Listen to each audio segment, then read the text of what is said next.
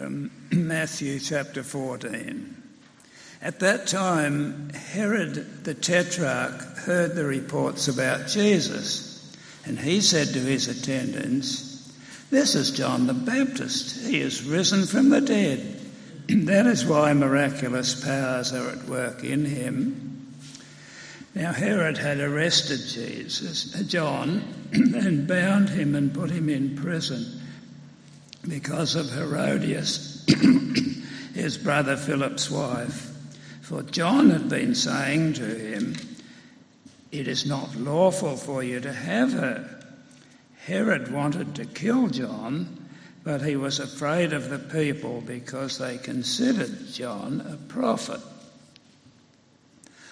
On Herod's birthday, the daughter of Herodias danced for the guests and pleased Herod so much that he promised with an oath to give her whatever she asked.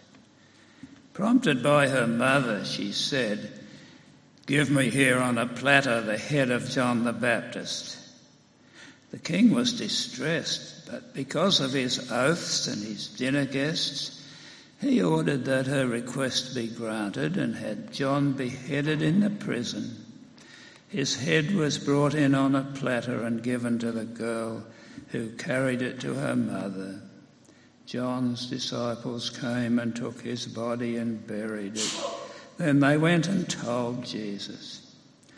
When Jesus heard what had happened, he withdrew by boat privately to a solitary place. Hearing of this, the crowds followed him on foot from the towns. When Jesus landed and saw a large crowd, he had compassion on them and healed their sick. As evening approached, the disciples came to him and said, "This is a remote place and it's already getting late. Send the crowds away so they can go to the villages and buy themselves some food." Jesus replied, "They do not need to go away. You give them something to eat." "We have here only 5 loaves and 2 fish, they answered. "Bring them here to me," he said, and he directed the people to sit down on the grass.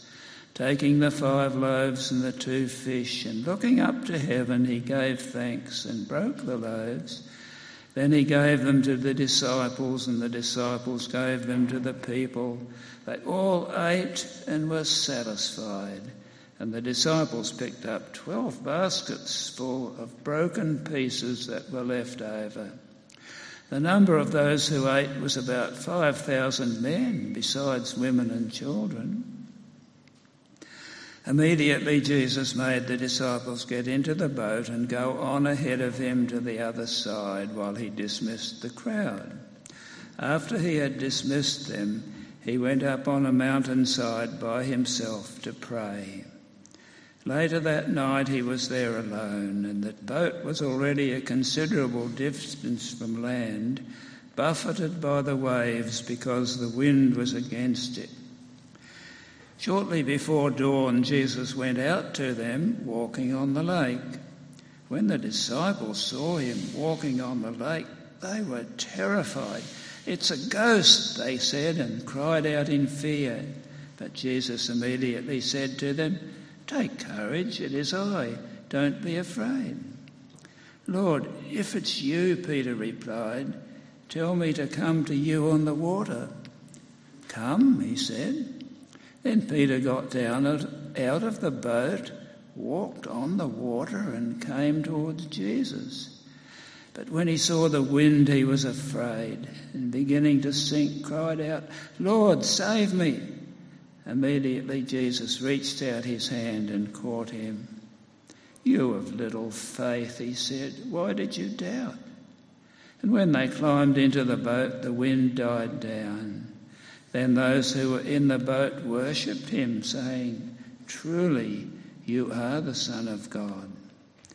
When they had crossed over, they landed at Gennesaret, and when the men of that place recognized Jesus, they sent word to all the surrounding country. People brought all their sick to him and begged him to let the sick just touch the edge of his cloak, and all who touched it were healed. Morning. Hope you're going well. Hope you're having a nice weekend. We're going to be spending the next 25 minutes or so thinking about this passage of the Bible that David's just read to us. Thanks, David. There he is.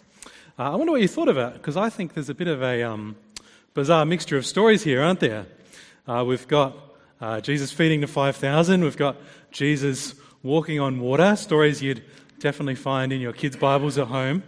And then we've got this story of Herod cutting off the head of John the Baptist and giving it on a platter to a little girl. I'm not sure there'll be many pictures of that in your kids' Bibles at home. I did suggest to the kids' leaders that would be a good craft idea for kids' church today, but you'll be pleased to know they turned me down. It's kind of more the sort of story you'd expect to find in some sort of Hollywood MA-rated gritty TV drama, isn't it? It's pretty intense. A bit surprising that we would find this sort of story in the Bible. So I wonder what you think. I wonder why you think this story is in the Bible. Why did Matthew choose to put it in his book about Jesus? Of course, at one level, the reason probably is this is just what was going on, and Matthew was just trying to record what actually happened.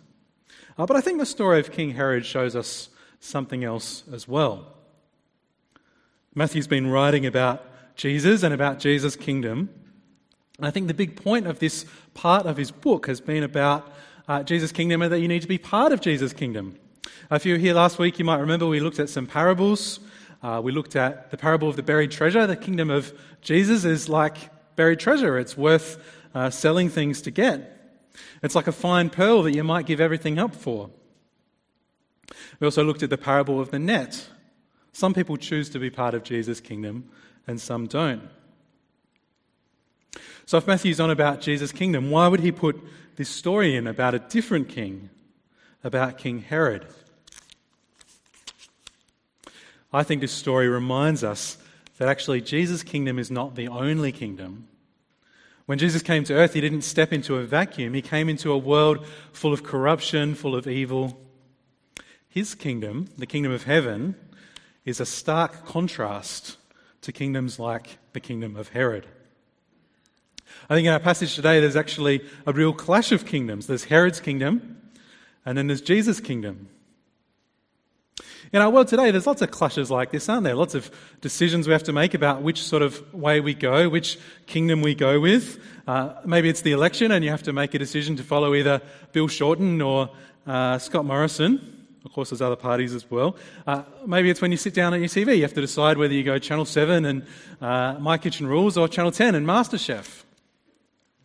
In this city, we have to decide whether we follow Port or the Crows. If you know me, you know I'm a big Port fan. Port had a good win last night, and I'm certainly in a good mood this morning. But I have this friend, and he really is a Port fan, if that makes sense. He really is a Port fan. Next to him, I sort of look like a Crows fan. So this guy, he owns all the memorabilia. He buys the Guernsey every year. He's always at every game. If I'm watching on TV, I'll normally see him. He sort of sits right behind the goals, and he'll always be there celebrating. Maybe sometimes not celebrating. And this guy even wore a Port Adelaide tie on his wedding day. This is the kind of commitment we are talking about. Now, I think Port Adelaide's a great club to support in the clash of football clubs. That's the club I would say you should go for. You know, the sad thing about sort of living for something like your football club, though, my friend, he lives for the Port Adelaide Football Club. That's the kingdom he follows. But you know, the thing is, the club, the players, I'm not sure they even know he exists. He spends his whole life thinking about them, spends his money on them. I don't even think they know who this guy is. This morning we're talking about a clash between different kingdoms. I want to show you that Jesus' kingdom is worth following. Following Jesus is not like following a football team. Jesus is a king who loves you, who cares for you. In fact, he knows you. He knows you better than you know yourself. I want to think about what sort of king Jesus is by looking at this clash of kingdoms that Matthew gives us. So we're going to take some time looking at Herod's kingdom. And then once we've done that, we're going to have a look at what the other stories, the feeding of the 5,000, as well as Jesus walking on water, we're going to have a think about what those stories tell us about Jesus and about the kingdom that he's building. So first, let's think about Herod and this story about the death of John the Baptist. Why don't we have a look in our Bibles, and I'd encourage you to follow along with me. If we start at verse 1, here Matthew writes, "At that time, Herod the Tetrarch heard the reports about Jesus, and he said to his attendants, 'This is John the Baptist. He has risen from the dead. That is why miraculous powers are at work in him.'" Now, this is actually a bit of a strange passage.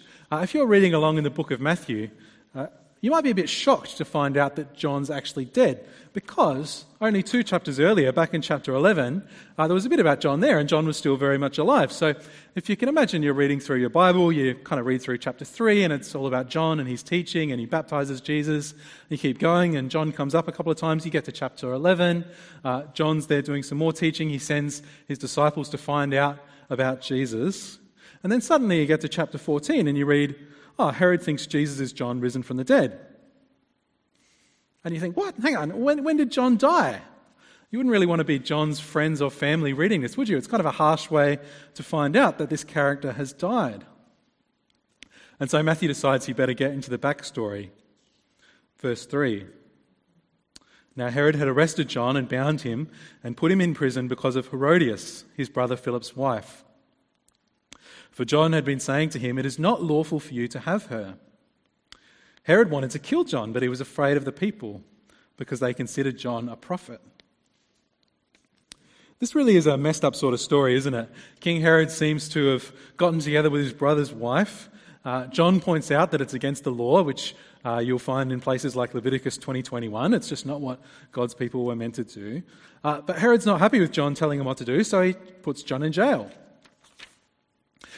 But Herod's too afraid to kill John until this incident at his birthday. Verse 6, "On Herod's birthday, the daughter of Herodias danced for the guests and pleased Herod so much that he promised with an oath to give her whatever she asked.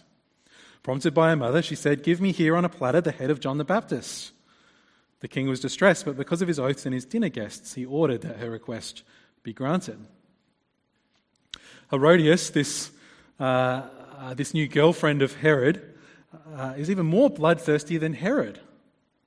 She gets her chance. Her daughter does this dance for Herod, and Herod makes this oath, and she takes her chance.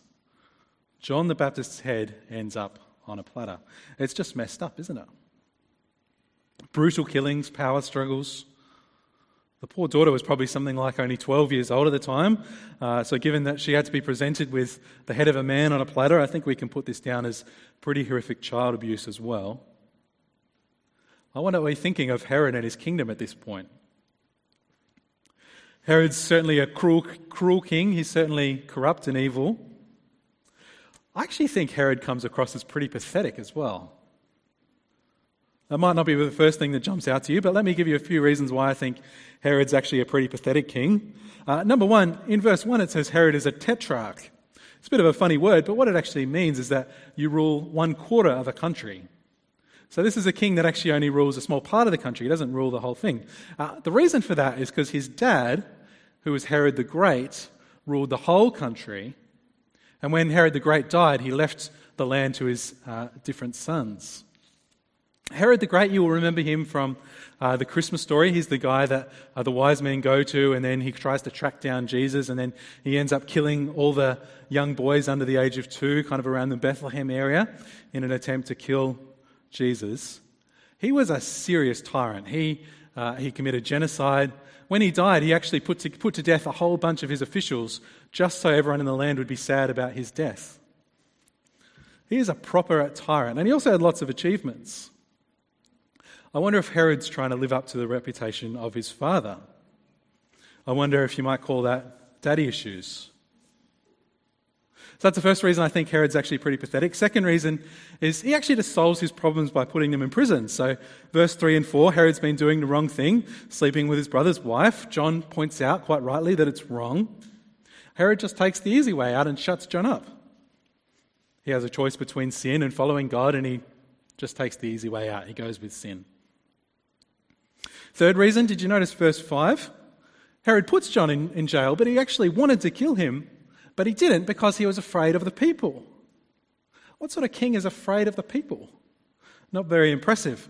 I Of course, it makes sense that he was afraid of the people because actually at the end of the day, if the people rebelled against him, the Roman emperor would probably come in and take his position from him. Because Herod, see, he was a king, but he was also subject to the Roman emperor. He wasn't really a king in his own right. And fourth thing about this incident in his birthday, after his stepdaughter does this dance for him, he tries to show off, right? And he tries to kind of show to the other guys that he's one of the lads, and he says, I'll give you everything you want. He's trying to show his friends that he's cool. But then when the girl comes back with the request to kill John, he's scared.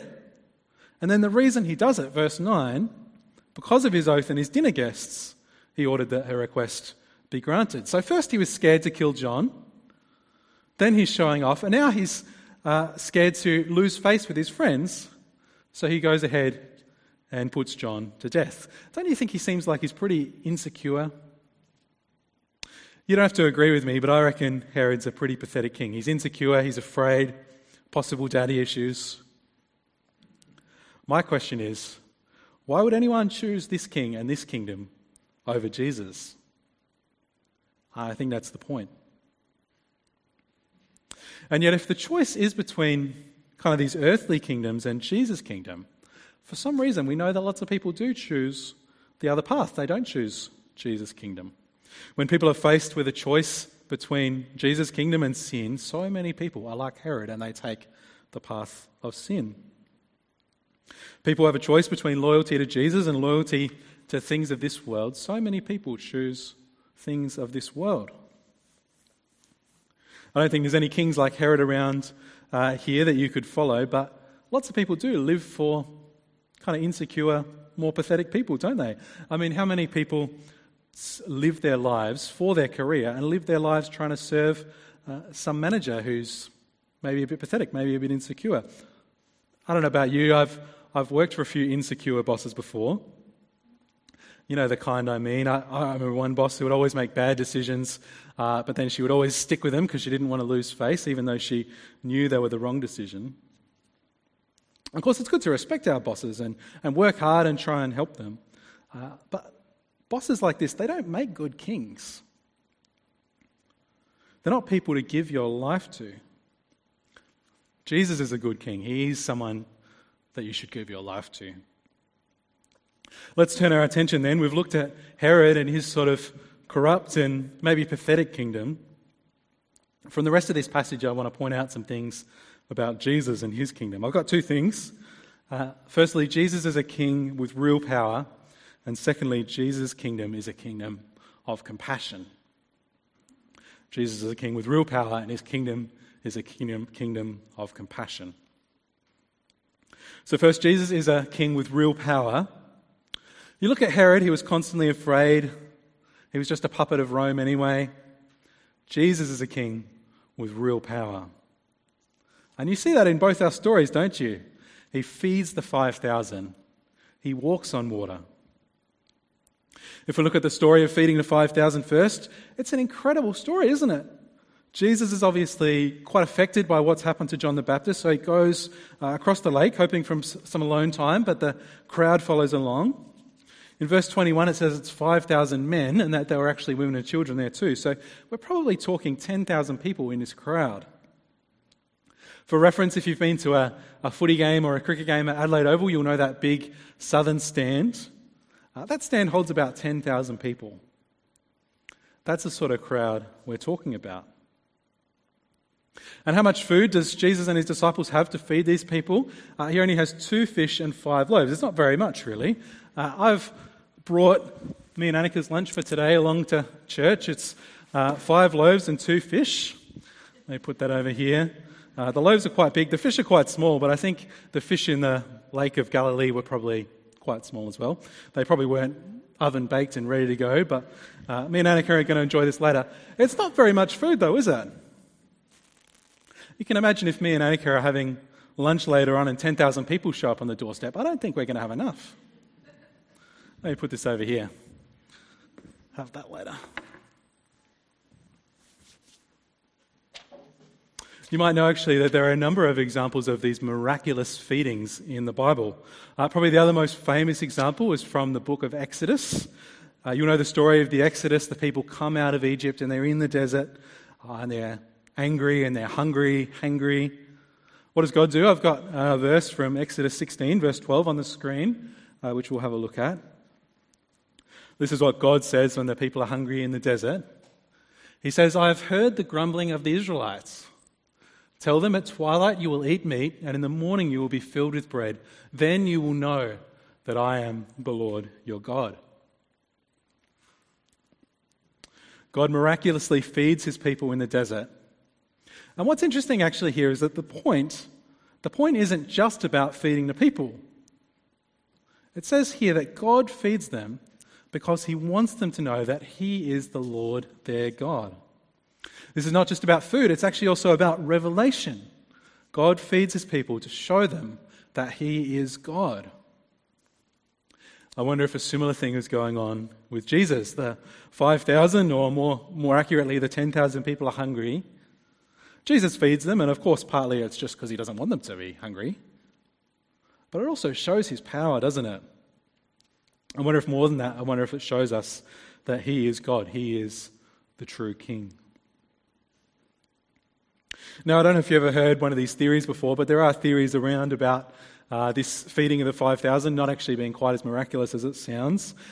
People will say things like, maybe Jesus dealt out the 5 loaves and the 2 fish, and then actually maybe everyone else already brought kind of a packed lunch with them, and they were inspired by Jesus sharing, so they got out their packed lunch and shared it all around.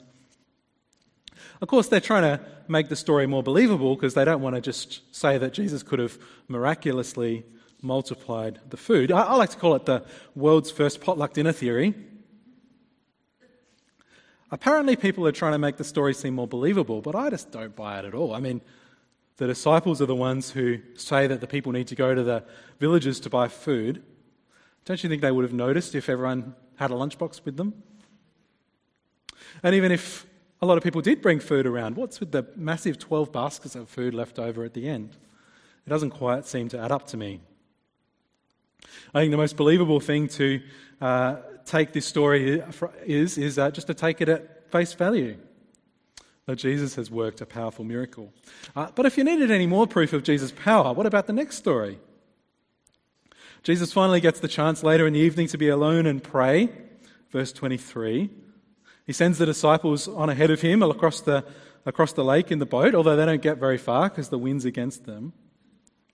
And then in the middle of the night, between about 3 a.m. and 6 a.m., Jesus decides to catch up to his disciples, so he walks out across the water over to the boat. The disciples are blown away. They think they've seen a ghost, which is pretty reasonable given how incredible a sight they were seeing. And after Peter tries to walk on water himself, notice what happens in verse 32. When they climbed into the boat, the wind died down. Then those who were in the boat worshipped him, saying, "Truly, you are the Son of God. You are the powerful King." The disciples know who Jesus is. He walks on water. He feeds 10,000 people with only 2 fish and 5 loaves. He calms the winds. He is the Son of God. How does Jesus look next to Herod? King Herod, who was scared of the people, scared of Rome, scared of losing face, scared of doing the right thing. Next to Jesus, Herod certainly looks pretty pathetic.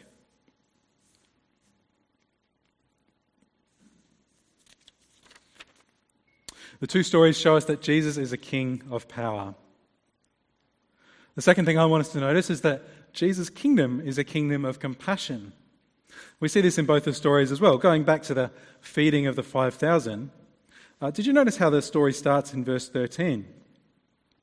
It says, when Jesus heard what had happened, he withdrew by boat privately to a solitary place. Jesus had heard what had happened to John. He's obviously affected by it. You might know that Jesus was, of course, John's cousin. I suspect as well that Jesus is perhaps feeling a bit upset knowing that he's going to have to go to his death soon as well. And so Jesus goes off in the boat to a private place. And I don't know about you, I'm with Jesus at this point. I enjoy my alone time. This afternoon, I'll probably be a bit tired after preaching this morning and a big morning at church. Annika and I will head home. We'll eat our bread and fish. And then I'll be ready to rest. I'll probably do that by having some alone time, probably sitting down with a good drink and watching the footy.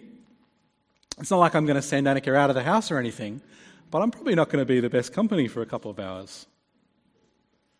When Jesus goes off to get some alone time, what happens? 10,000 people follow him. But was Jesus annoyed? Verse 14. When Jesus landed and saw a large crowd, he had compassion on them and healed their sick. Jesus had compassion. And actually, what I think is interesting is that Jesus' compassion is much more than just a feeling, right? Like, it's active compassion. He doesn't just care about the people, he heals their sick. When it comes to dinner time, the disciples are the one that's saying, "Oh, Jesus, why don't you send the people away? They can go buy their own food." No, Jesus cares too much about the people for that. He feeds them.